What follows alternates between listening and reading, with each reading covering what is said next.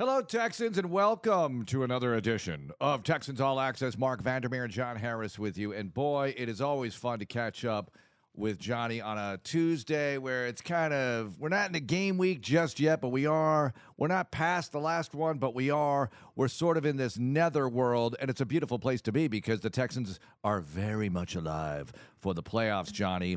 And I wanted to go there tonight. I wanted to go with the P word tonight because it's just us. We don't have to share this with Nick. We don't have to talk to D'Amico about it. It's just us talking about the playoffs. Yeah.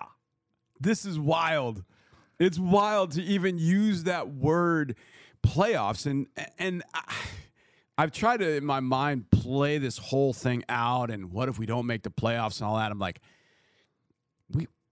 what were we even talking about week one? We had a rookie head coach, a rookie offensive coordinator, a rookie quarterback. We're in week 16 and we're talking about the flipping playoffs. I like this. I mean, this is Jim Mora. This is the playoffs. Yep. I mean, here we are. Ridiculous. So we always talk about, well, back in March, what were you thinking? Back after the draft, what were you thinking? In training camp, what were you thinking? How about 0-2? What were you thinking? This team was 0-2. Yep. You know, we don't talk about that part of it much. And it wasn't necessarily a really good-looking 0-2. No. It wasn't a horrible 0-2, but it wasn't an 0-2 that made you think, they're right there. They weren't right there. I mean, they looked okay at times in the Ravens game. You knew that was going to be a tough one. We talked about it all offseason long. Really, this is the opener. You got to go play the freaking Ravens. Look at them now. They have the 1 seed right now. I know. The Ravens are 11-3 right now. They were pretty good, right? Then you play the Colts. That was the one that sort of had me saying, uh-oh, because Anthony Richardson had those 2 touchdown runs. Yep. Then he gets hurt, and you think, oh, the rest of the way should be okay because it's just Minshew. It's just Minshew. Yeah, just Minshew. And then he does what he does to you that day. And then it got going against the Jags the following week. We know the rest of the story. But at 0-2, I thought, it's going to be tough. It's going to be tough. I still thought, I knew this. I felt really confident. They had much better football ahead of them. They were going to play a lot better. It was going to come together. They were just gelling. It's tough. You don't have time together in the preseason. You're playing a rookie quarterback. He's going to get better. There's no doubt. But, boy, did he get better in a freaking hurry. Yeah. Became this unbelievable phenomenon almost instantly after that. It seems like that. When we get to week 18, we'll probably talk a little bit more about that Colts game, Mark. But I remember, kind of a peek behind the curtain. Each and every game, kind of my ritual is when the game is over, I go up to your office up on the second floor, and we just kind of sit and chat about things. And when that game was over, I remember sitting in the chair near your desk, and I just was looking at you like, what do we do now? Because I felt like going into that Colts game, like, okay, look, Ravens, it's a tough way to start. Yeah. But we're wearing, the Liberty White. We're going to break open this season, and we're going to look good. We're going to stop them. Like, we're going to shut the Colts down. It's going to be a great way to start the 2023 season. You tied them last year, and you beat them. Didn't lose to them in 2022. You didn't lose Did to not them. lose to them. And I walked out of there going, whoa, Shane Steichen's a really good coach. The Colts are back to being as physical as we expected. The one thing I remember taking out of that game, though, was, boy, CJ and Nico linked up. Like, maybe there's something there. Yeah. Maybe there's something there. Tank got a touchdown half. in that game in the second half. Yeah. And we started seeing the offense, but we're like, what about the defense just went over the edge? Like, what happened? You just didn't know how that was all going to shake out. And it was Gardner Minshew for the most part.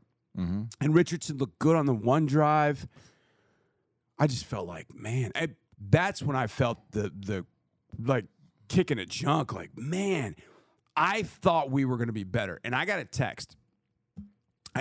From a buddy of mine. And when he always asked me, like, what I think about, and I, like, what do you think of the season? You get asked this a lot. Like, how many wins? What do you think you're going to get wins-wise? And, like, what's the record going to be? And I'm like, I think I would tell people, like, I think 7-10, 8-9 is realistic. Yeah. Like, it makes sense that would be realistic. And I got a text from him in the fourth quarter, and just mad as he could be. And he was like, 7 wins? This team isn't getting to 1 win. Oh, yeah. And look at that. That was the sentiment of a lot of people. Like, this team isn't better. This team isn't any good. This team doesn't have it. Blah, blah, et cetera, et cetera. And then that week, I going out of Jacksonville, I just didn't even have any expectation. We're playing a division leader. Okay, they lost to the Chiefs. All right, whatever. But the one thing I kind of kept hanging on to, and I remember Landry talking about this on the air, and I remember Drew mentioning this too. When they did the press conference that week for the Jacksonville game, they were going to London for 2 weeks after that. Not one question was about us. Not one. Not one.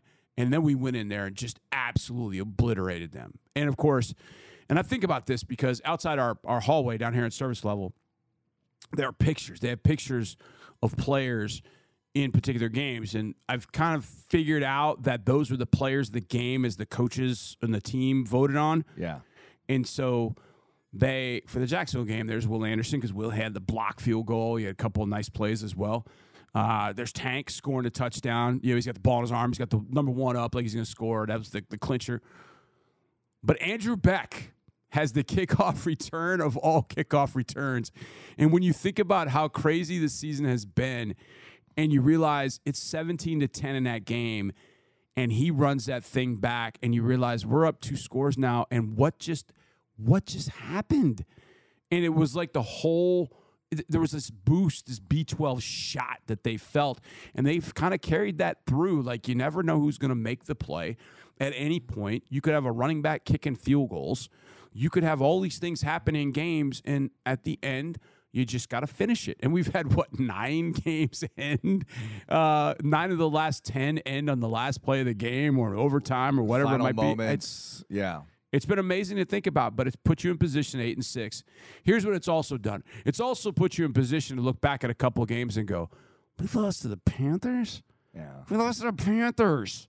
That doesn't bother me, though. I'm gonna say right now, because I play hoops on Tuesdays and Thursday mornings at 6 a.m., and the guys were saying to me, well, what about that Panther game? What about the what-ifs? What about Atlanta? I say, listen, like you pointed out, Johnny, they've played 9 of 10 games that come down to the final moments. Yep. They've won most of those. If you win most of those, you're in really good shape. You're not going to win all of them. Right. You are not going to win all of them. And I know it's disappointing. You lost to Carolina, which is a 2-win team at this point, and Atlanta, and they're struggling. Hey, this is the NFL, man. What happened with the Jets? Yeah. Look at Zach Wilson. Right. Has the game of his life, then a week later, not so much. It just happened. It's the league. I think it's really hard to be really good for 17 games. Ask the Eagles right. How hard it is to have peak performance. Whatever your team's version of peak performance, let's not even go peak. Let's go 90% of your maximum capacity of play. Whatever that is for your particular team and your roster, the way it's assembled. Yep. To get to that 90, 17 times a year, I don't think so. You're not doing it. San Francisco doesn't do it. They had a 3-game losing streak earlier this season, and they might still have some bad games ahead of them. You don't know. Yeah. And I think when you're a team like that and your roster is just so supreme, and they have injuries too, but they have so much talent, they can get to that 90 or 85-90 a lot better or a lot closer to it than a lot of teams because they're so talented and they're so established. Not have to work as hard. Yeah, the systems are there. In some sense. And one more point about that, and I bring this up from time to time. Daryl Morey used to say about NBA teams, you need easy offense, right? Yeah. You need guys who are just going to fill it up. You need that. It can't be such a chore to score. Well, the NFL, you have to have your versions of that. Easy first downs, right? Makeable plays, guys who just do it for you. When we had Hop here, when we had Andre Johnson here, when you had Arian Foster here, when the running game was clicking over a series of years, off and on, whatever the case may be.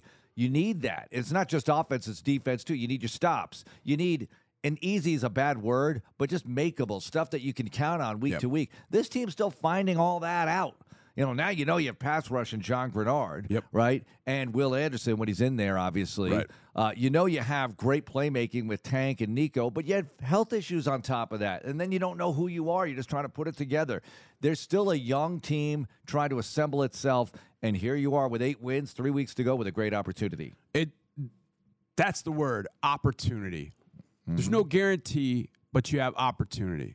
You win these 3 games.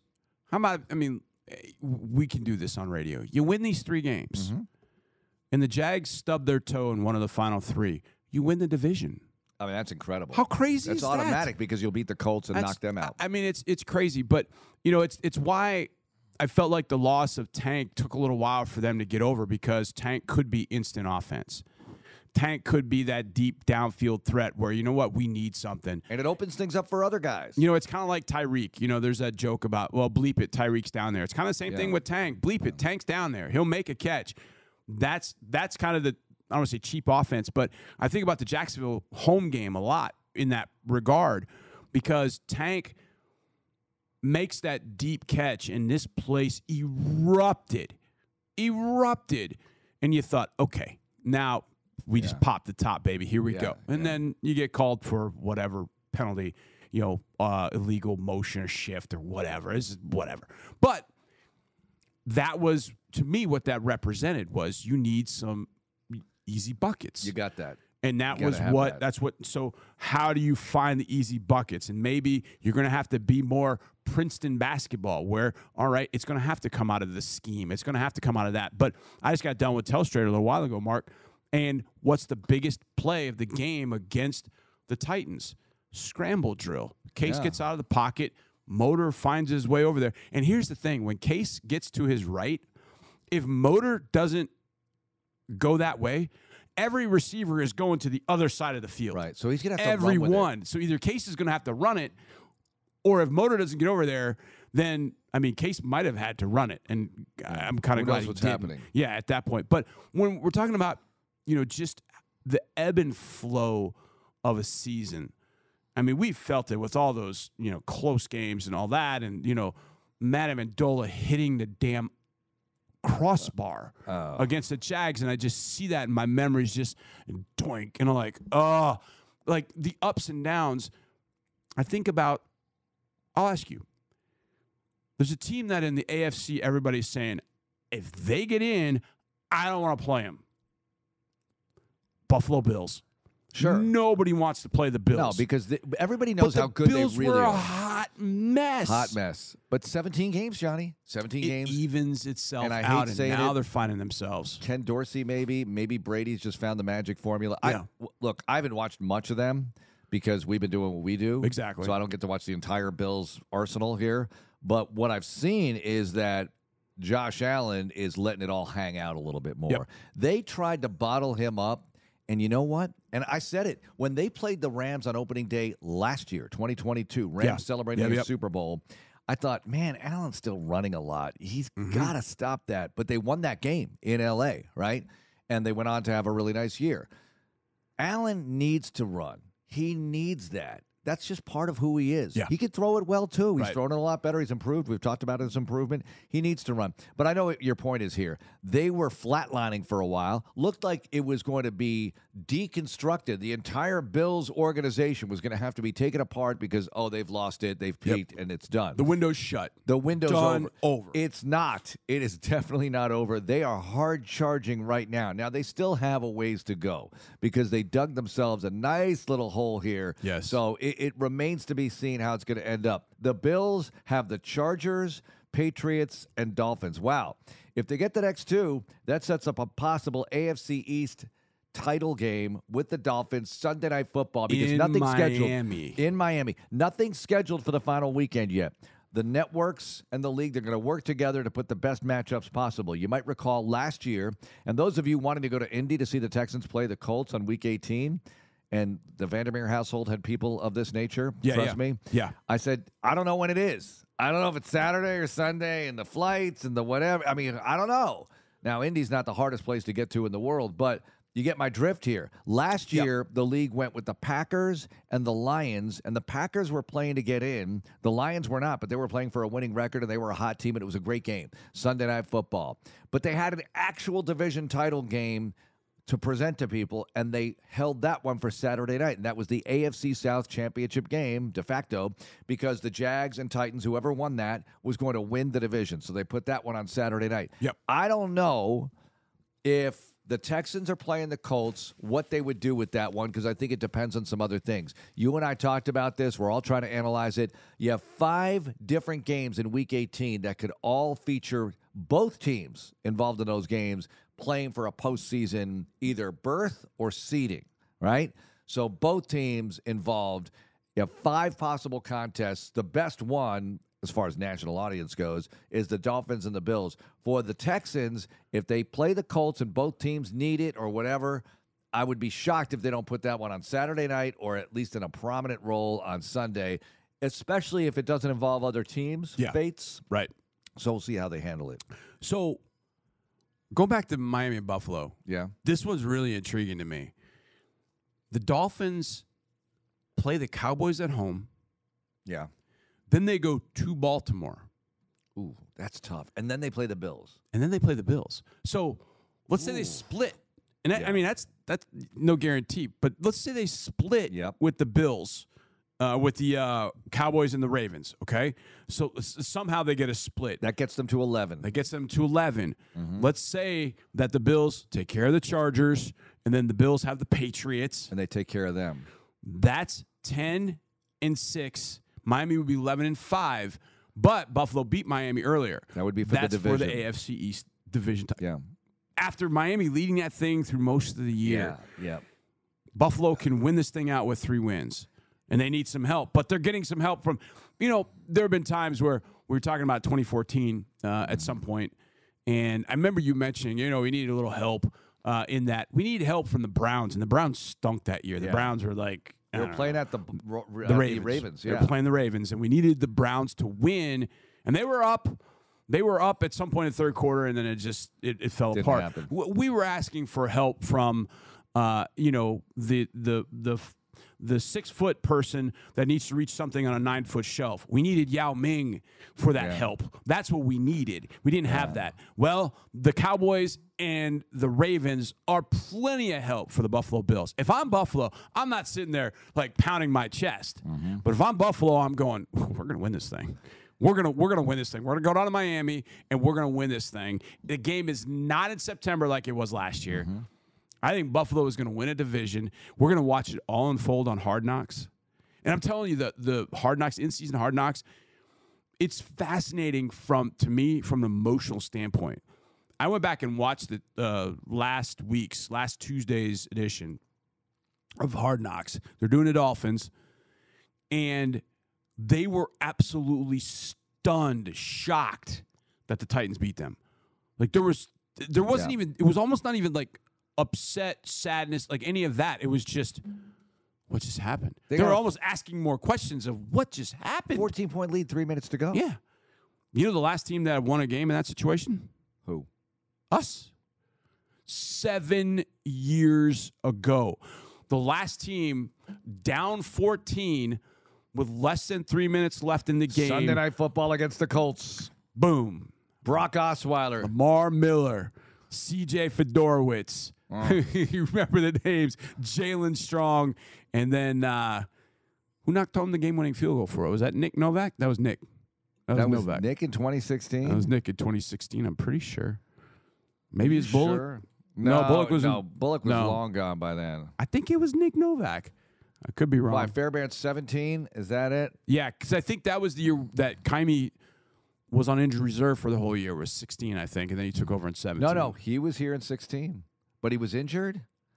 Hang on a second. Yeah, that's what I think. I remember Kaimi's first year, he was injured and he didn't kick. Spent all of 16 on injured reserve. Right. Yeah, we had Nick Novak. That was Novak. Yeah. That was right. I don't know how I remember that. But yeah, Nick Novak, I don't think it was a difficult kick, but. Wasn't Randy hurt his rookie year too? I think. Mm-hmm. And then he came in 2013. Yeah, because wasn't that Neil Rackers? Was that Rackers? No. In 12, it could have been Rackers. I think it was Rackers. Because it was 11 Rackers. Chris Brown left because he had a bad year, and then we got Rackers. I heard somebody ask this on the... Shane Graham? Shane Graham, yeah. I heard somebody ask this on the bus. I just heard this floating. Maybe it was on a bus or the plane as we were coming home. Somebody was like, Kaimi Fairbairn, best Texans kicker of all time? Like... I think so. Yeah, there's no question. To me, that was the best kicking performance we've seen now. Yeah. I immediately got a text from somebody, is that the longest field goal for a win? And it's not, because Chris Brown had a game against the Dolphins in 2007 where he went 5 for 5. He kicked 3 from beyond 50, including a 57-yard game winner. And it was amazing. He was AFC Special Teams Player of the Week, of course, for that performance. Brown made some big ones. He made some big yeah. the one to beat the Colts, the one to beat the Packers. He made some big ones. He missed some big ones in 2009. That obviously hurt the team. Look, a poor kicking performance can kill your team, can kill your season. And in 2009, that was a big problem. And I don't want to put it all on him. You don't want to be in those situations where it's like, got to have this kick to win, and it's all on him, and it's his fault if we lose. You hate those things. But it was a lot of games like this year where they were coming down in the final seconds. You know, poor Matt Amendola. We talked about the game against the Jaguars. You miss 2 50-plus yarders. Yep. If you make one of them, you're going to overtime, and you live to fight another day. And who knows, maybe you beat the Jags that day. It's a completely different situation. But, look, that's the league. Everyone who laments, and back to this, everyone who laments Carolina, Atlanta, this is just what happens along the way. And look, you just won a game with a 54-yard field goal at the overtime buzzer. Look how close that thing was. That thing was on the edge of a cliff the whole way, and we're used to it by now. But you won the game, could have just as easily not won it, and felt like, all right, you gave it a shot, but you didn't win it. Johnny, by the way, side note, how bad is that loss for the Titans? It not only knocked them out, but there you are. You're up there with Case. You're up there with, look, you thought Dameon Pierce was going to be your bell cow back this year. It hasn't worked out that way. So you're up there with Singletary. You don't have Will. We know who you don't have. I don't have to go through all the names and everything. But they do have a lot. They had some guys out, there's no doubt. But they have their shiny rookie quarterback who they expected to play anyway at some point. They have Derrick Henry. They have Tajay Spears. They have a lot of guys. They have DeAndre Hopkins. They have Harold Landry. They got Danico Autry, who's got 11 sacks on the year now. And Landry's awesome, rushing the passer. They got all that. And you beat them at their place in the Oiler uniforms. That's a horrible loss for the Titans organization. Bad. Really, really bad. And I've just thinking about that afternoon and walking out of that field and thinking about I don't know why I was thinking about their fans. Like, man, how does that taste? I mean, that's just so awful. Like, you get that Miami win, and now you're thinking, okay, look, I know it's a long shot. It's a long shot, but you win the last three. You have beaten the Texans and the Jags. I don't know. Maybe things fall off a cliff. Maybe you stay in this thing. I mean, the last three, you go 8-9. Like, maybe. But I'm also, if I'm a Titans fan, I'm also upset with how the Titans have gone about it.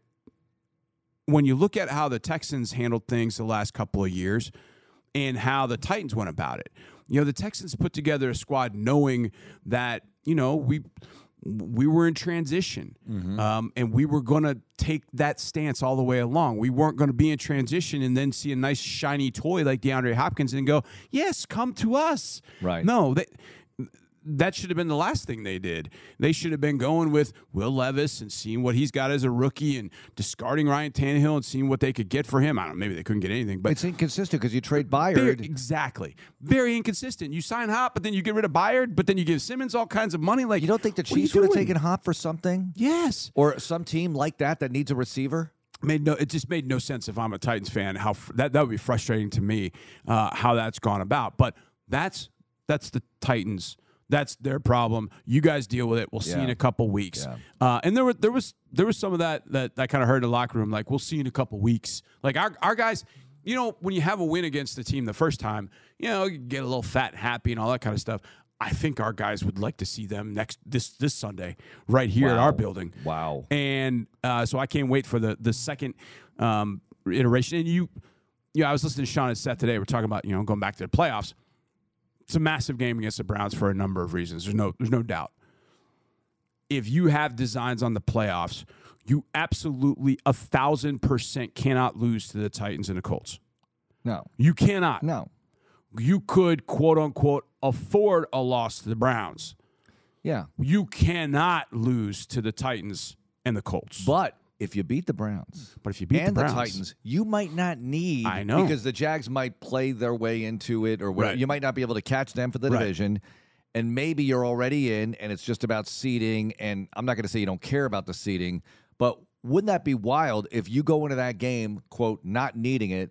Don't tell Nick I'm talking about this kind of stuff, or D'Amico. No. But not needing it, and you start Davis, right? Then you say, we're going to start Davis Mills against the Colts, and they don't need it. They're going to start Ellinger. We're going to have Mills-Ellinger part 2. Oh, my God. Just like Week 18 last year, and who would have thunk it? Both teams are in. Okay, but what if you could knock the Colts out of the... No, I'm kidding. I would love to. I mean, if you win these next two, if you beat the Browns and the Titans, then it comes down to if the Jags lose one of these, they play Tampa Bay and then they play the Panthers. They're not going to expect much against the Panthers. I mean, they could do us a solid. It's happened before, 2016, where the Titans did us a solid. Actually, the Jags did us a solid against the Titans.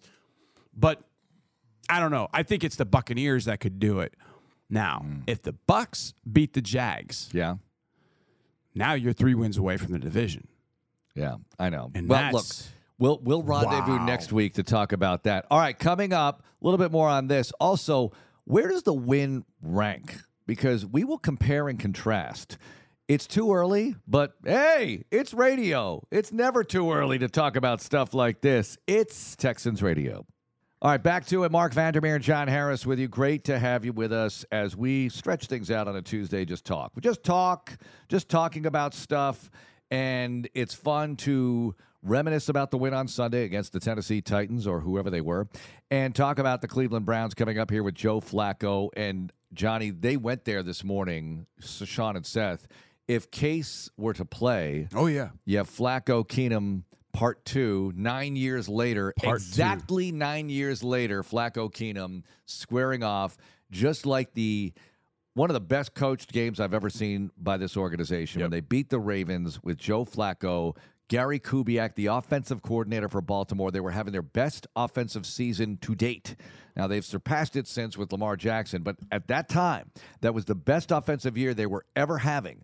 Kubiak comes into the building, and Romeo Crennel's defense completely takes them down. And I hate saying that about Coach because we love Gary, but, hey, I'm a Texan, and that was a phenomenal day.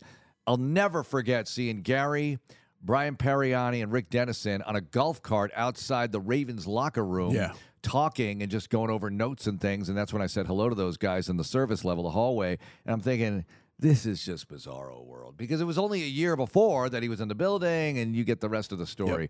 But it was great for Gary to have that year with the Ravens because they went on to the playoffs, and he got the Denver job as a result of it, and the rest is history for him. Got a Super Bowl out of the deal. But that day, Case Keenum and the Texans and the Texans D took apart the Baltimore Ravens with Joe Flacco, and that's what you need to do this Sunday. Yeah, you frustrated Flacco with that pass rush, if that sounds familiar.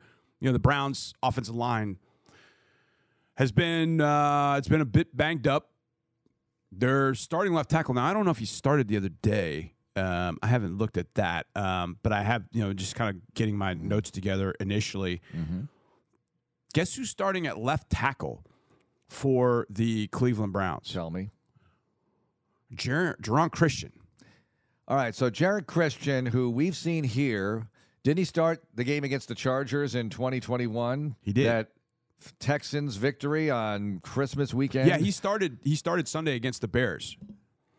Jared Christian, James Hudson were the two tackles because Jedrick Wills is injured, as is Jack Conklin. So, boy, it's so funny. We make such a big deal about starters and things like that. And then, look, you're here. They're the Browns in week 15 with Jaron Christian at left tackle, Joe Flacco at quarterback, in a gotta have it to keep pace, keep ahead of the crowd kind of game. No Nick Chubb, and they're 9-6, 9-5. They're 9-5. It's unbelievable. It just shows you incredible. This game is all about organization. That's what it is. It's the organization. It's all of it. It's the coaching. It's the players. It's the culture. It's how it all fits together. Stefanski's done an incredible job. You got to give him a boatload of credit. All the Watson distraction. They're probably thrilled to not have Watson distraction right now. I think that's huge for them, Mark. That distraction and not having it, I think that is huge. The fact that players in the locker room are not asked, hey, is Deshaun starting? Is Deshaun here? What do you think about Deshaun? Have you and Deshaun linked up? Are you guys going to do this? And they don't have to answer that anymore. Nothing. They don't have to answer any of that. Not available. It's your quarterback's playing well. Joe Flacco's killing it. And guys they're making plays. They're stepping into the void. Kevin Stefanski has done one heck of a job. One heck of a job. First of all, there is no good way to handle any of that Deshaun stuff. No, there's no good way. None. And there was all kinds of talk about that, and they just kept winning, and they kept winning, and they kept finding a way. And I think, if my math is correct, they've won with 4 different starting quarterbacks this year. Yeah. Sean Flacco, PJ, and Dorian and DTR, right? Yeah. That's incredible. I mean, we've got 2 wins with 2 quarterbacks, but 4? Yeah. That's 4. unbelievable. And they're really excelling. Yeah. They're really excelling right here. They are. Look, the Vikings have a pretty impressive story as well overall. Mm-hmm. They couldn't help us out and beat the Bengals the other day. But thanks, guys. This is a really good team, a really deep team that's had some heavy losses. And the fact that Flacco's doing this, when they signed Flacco, I was thinking, ha, ha, ha, this is going to be a disaster. Oh, Joe Flacco. But he threw 3 picks last week. You can get to Joe Flacco.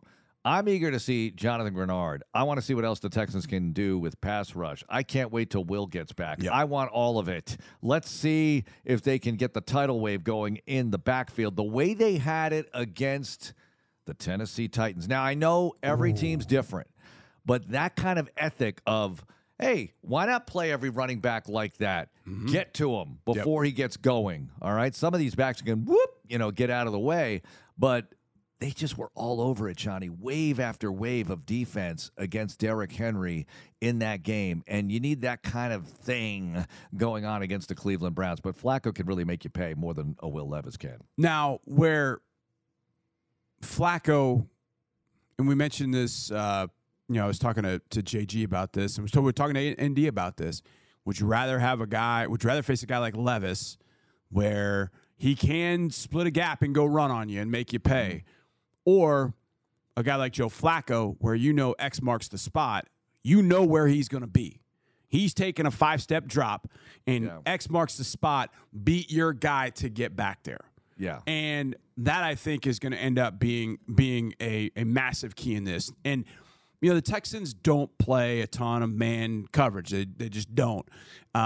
They play a lot of pattern match, and which ends up being man at the end of the day when the ball is actually being thrown.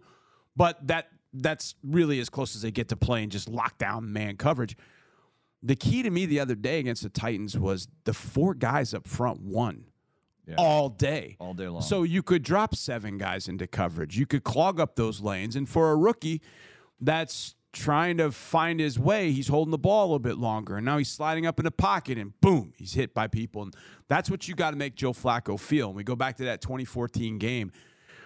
The Texans defense put him in a vice grip. I remember for 3 quarters, Flacco doing nothing, absolutely zero. Now he ended up putting up a touchdown at some point in the second half, and then I think he got another one. But by that point, it was over. They had him so frustrated because they just kept hitting him, and JJ and Witt were just relentless in the way they got after it. The guys inside, it was awesome the way that they put Flacco just in a vice grip with that pressure, and that's really what you have to do against him. 21 of 50. Yeah. 195. Yeah. That was Flacco in that game. It was not good. Couldn't run it. Forsett, 10 nothing. carries, 19 yards. Nothing. Oh, you look. Steven Smith Sr. was on this team. Yeah. I remember 5 catches for 49. Torrey Smith, 5 for 59. That was it.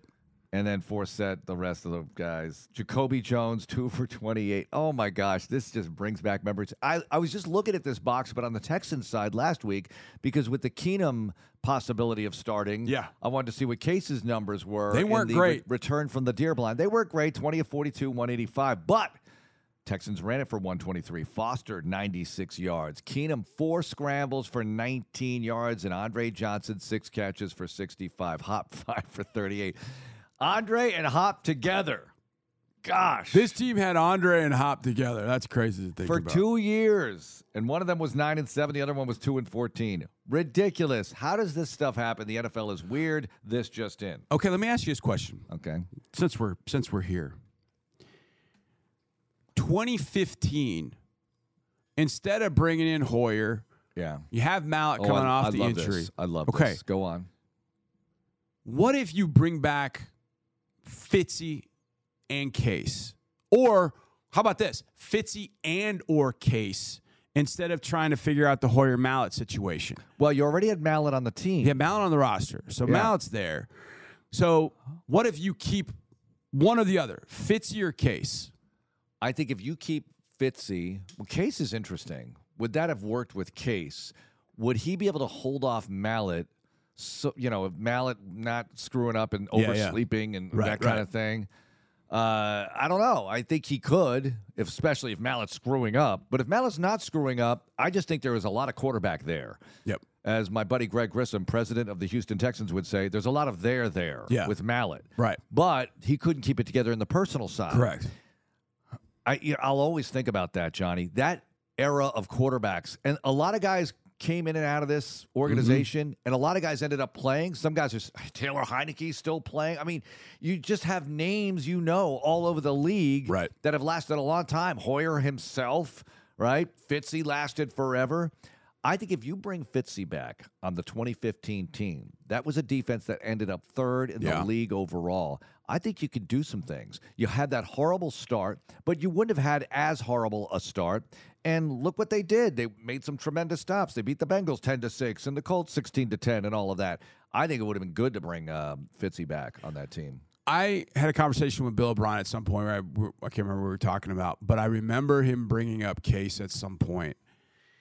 And I remember him not saying to the extent, I messed up or whatever. It really wasn't that. I mean, you got to make decisions for what you think in that moment.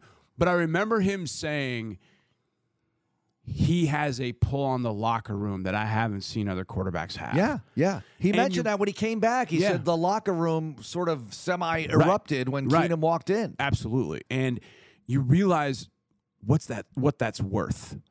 If a guy has that. A lot. And Case has had that. And it obviously 9 years later, it still shows itself. I always wonder if in 2015, had they stuck with Fitzy or stuck with Case, one or the other, I feel like they probably could have done even more than what they were able to do because they had that defense. They had Hop. Hop was in major Hop status in 2015. Oh my gosh, he was amazing. He was incredible. I got one more for you though. Here's a question. What really was the plan? I'd like to ask Bill today. Yeah. What was the plan? Because you have Hoyer and Mallett. I guess the plan was we expect Mallett to rise up and become everything he possibly can be. Like I said, everything's there. Can he get it together personally and become an outstanding quarterback? He's got a howitzer for an arm, and he's got the brain for it. He eventually coached all of that. But it didn't work. Right. So that was the plan. And then finally they said in 2016, we got to go get a quarterback. And they got Osweiler, and we know the rest of the story. 17, they get Watson. So those first 2 years, there really was no plan. And I would think, other than sort of stopgap and Fitzy, okay, whatever, I still think if you draft Garoppolo top of the second round in 2014, at least you have him in the building and you can develop him and see what happens. But easy for me to say. All right, one more segment coming up. Where does it rank? We haven't gotten to that yet. We're just talking. It's a Talking Tuesday here on Texans Radio. All right, final segment here today. Mark Vandermeer and John Harris. Johnny, the win against the Titans. Automatic top 3 road win all time. I'm just going to put it there. Okay. I will put the division clincher in 2011 at Cincinnati in its own separate category, to be clear. Okay. I can give you one or two others that I feel could occupy that space. Okay. And I can be debated out of it. But context, even if you lose the next 3 here and it's bye-bye for the 2023 season, that win, that day, that context, that's a top 3 all-time Texans road win. Playoffs not included. Well, you've never won on the road in the playoffs, so it doesn't even matter yet. Are you in agreement with me? I will say, you know me, I could speak from 2014 on. Mm-hmm. I think number one, without a doubt, is still Indy 2015. I'm with you. I think that's number one. You have company there. And people who forget this, it was 16-10. You started TJ Yates. He hadn't been around for that long. Mm-hmm. You started him.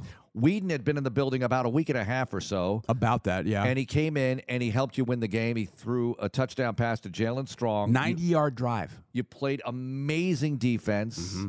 You ran the ball with Lamar wasn't here yet. You ran the ball with whoever you had. Who do we have in 15? It wasn't Arian. It was like Akeem Hunt. It was Jonathan Grimes. It was tape and glue. Really. Yeah, exactly. You didn't really have much. That day, you were running Alfred Blue. 107. There are people screaming at us. I remember Alfred Blue getting a 4th down in that game that he probably shouldn't have gotten, and that was key. But you had Hunt. You had You had Hunt on Akeem the Hunt. team. Yeah, Johnny Grimes Polk. was on the squad. Oh, bang, bang, chicken But and Hop, shrimp. 8 catches, 94 yards. This is not a tremendous average necessarily, but he moves the sticks for you. Nate Washington was on that team. Yeah. Ryan Griffin, Strong had 2 catches, including the touchdown. Hunt was very handy. That's one. That's one. That's one for me. That's hard you were to. 0 for 13 Right. at Indy all time, and you finally got one, and you won the division as well. Not with that win, but it really sets you up for the next week. I think that is the number 1 road win of all time in the regular season. Well, there again, no playoff wins. I think this one. I don't know if I put it 2 or 3, but it's definitely in the top 3 with everything that we talked about on the bus. You know, like Trey and I had mentioned. You know, the seeing the Oilers stuff was just. Like, wow, really? And I know the Titans are 5 and whatever, 5 and 8, now 5 and 9. I mean, I get that part, but Doesn't matter. They were coming off a win over Miami. Case is starting, and there was all this talk about, you know, going into the week. I mean, people didn't even consider Case being the starter. Case starts, and then the way that we ended up winning. And here's the nasty little secret of that game. If you don't throw the pick 6, it's not even close because the Titans couldn't do diddly poo on offense. Right. Nothing. Right. But you give up the pick 6, and now it was field goal. You know, you get all that. I think it should have been 23-7, something like that. But either way, it doesn't matter. Other contenders. I'm going to say Monday Night Football at the Bengals the same year as the Colts. 2015. Yeah. Yep, that's, I mean, look, that to me would be the other one in the top 3 for me. They were undefeated. They were 8-0. You were 3-5, barely 3-5. Just beat a horrible Titans team to get to 3-5 after getting embarrassed. By Atlanta, Miami on the road, and then there you are taking on Cincinnati on the road. How's this going to go on national television? And you win 10-6 as Yates comes off the bench to find Hopper, the only touchdown of the game for both teams. That was unforgettable. I think we've nailed the top 3. Now, I'll take other contenders. Now, before 2014, obviously the one that goes up on the shelf, the Hall of Famer of all time, Cincinnati, 2011. I don't think you win a division for the first time. Well, I almost put that in another category, Johnny. You're right. Because that's a playoff clincher. So it's definitely a different category. That's a playoff clincher. Yeah, right. A good point. Good point. But if we want to put it in the category, Here's that's got to be number 1. Yeah. But I put that aside in another vertical. Right. That says playoff, clincher, I got that one. kind of thing. Yeah. And this was 2 years before I hopped on board. Bears, Sunday night, 2012. Huge road win. That's a big one. Huge road win. That's a big one. Both teams were really good. In the weather. You knock Cutler out of the game. Yeah. They bring in Jason Campbell. Foster with the big diving touchdown catch. Huge. Denver week 3 that year. Yeah, that was a great one. Big win. I'll go. Want me to go early days? These are ones that just pop out to me because they're fun. The Pittsburgh one inaugural season was great with the 3 defensive scores. Right. Beating the Jags that year, great. Mark Brunell, this is your first road win ever as a franchise, and you beat the Jags, and they were still reasonably good. Other ones along the way, 2009, beating Miami second to last week of the season when you have a 4-game winning streak. Arian Foster comes off the bench and shows you he's Arian Foster. That was another huge one. I remember that plane ride home. That was a really happy plane ride home, and then you beat the Patriots the next week to have your first winning season ever. Those stand out to me. The Cincinnati one's in another category. Yeah, and like I said, I started it saying from 2014 on because that's when obviously I got down on the sideline. But those all that was intertwined in this game. It was more than just a game. There's obviously playoff implications at stake. It's a division game. It's on the road in the division. It's against the team that formerly was here. You have them wearing their and then Case is starting, who represents Houston maybe better than any professional athlete we've had, being from University of Houston, playing for the Houston Texans. 9 years, starting 9 years almost to the day from the last time against the Ravens, as we talked about. It's been incredible. Didn't you think Case's post-game comments were so well crafted? Yes. And I don't know if he put that much thought into them, but when he said Houston on the jersey, didn't mention the Oilers stuff, didn't mention what the Titans were doing. He just took the high road and said, this is Houston. Right. And what did we say last week? Houston legend, Case Keenum. He's a Houston legend. And I don't mean necessarily UH or the Texans.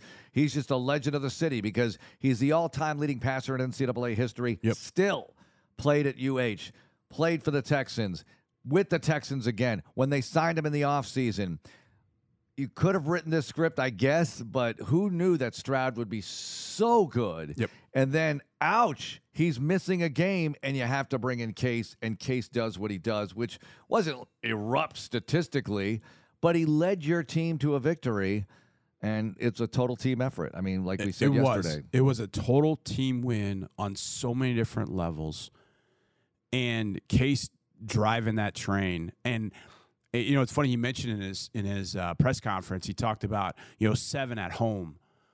I can only imagine what CJ and Will, Tank, guys that are on injured reserve. And by the way, the Texans are 8-6 with the most guys on injured reserve in the league. Yeah. That's nuts. Yeah. It was 17 at last check. I mean, it's still 17, I think. And by the way, we've buried one lead. Tier Tart claimed on waivers. How about that? Well, you tell me. How can he help this football team? He's. I want to be nice to him because I'm sure he's really genuine, nice guy. But we needed somebody fat. We needed some big bone dudes in the middle that can make some plays. And I remember Tier Tart in our game last year here against them in 2022. He dominated the game. It wasn't Simmons. Simmons had a couple of highlight moments. We couldn't block Tier Tart. To save his life, we couldn't block him. So I don't know what went sideways with the Titans, but hopefully he'll come here and be able to provide. I think the interior dudes game has gone to a different level. Sheldon and Malik are doing incredible stuff, but you just know with the way bodies are and how they're feeling at this point, if you have somebody that's relatively fresh, he can give you 15 snaps a game of his size and his athletic ability. Let's go. Let's do it. Yeah, did you find that it's interesting they pick that position group to strengthen at this time of year? I'm not surprised by that. And I've come to this, my thought process in a draft too. Strength and a strength. I feel like the interior is a strength. But if you can strengthen it and keep everybody, maybe you take a few plays away from the guys, but it gives them a little bit of a rest. Got a long way to go in this thing. Hopefully it's more than 3. All right, that's it for the show tonight, and Texans matchup on the way. If you can't check that out here, you check it out on the Texans app soon enough. And Wednesday night, Nick Caserio, Texans Executive Vice President and General Manager, joins us on the program, among many others, as we keep it rolling into Christmas Eve with the Cleveland Browns coming in noon Sunday. Tickets at HoustonTexans.com. Have a great night. Go Texans.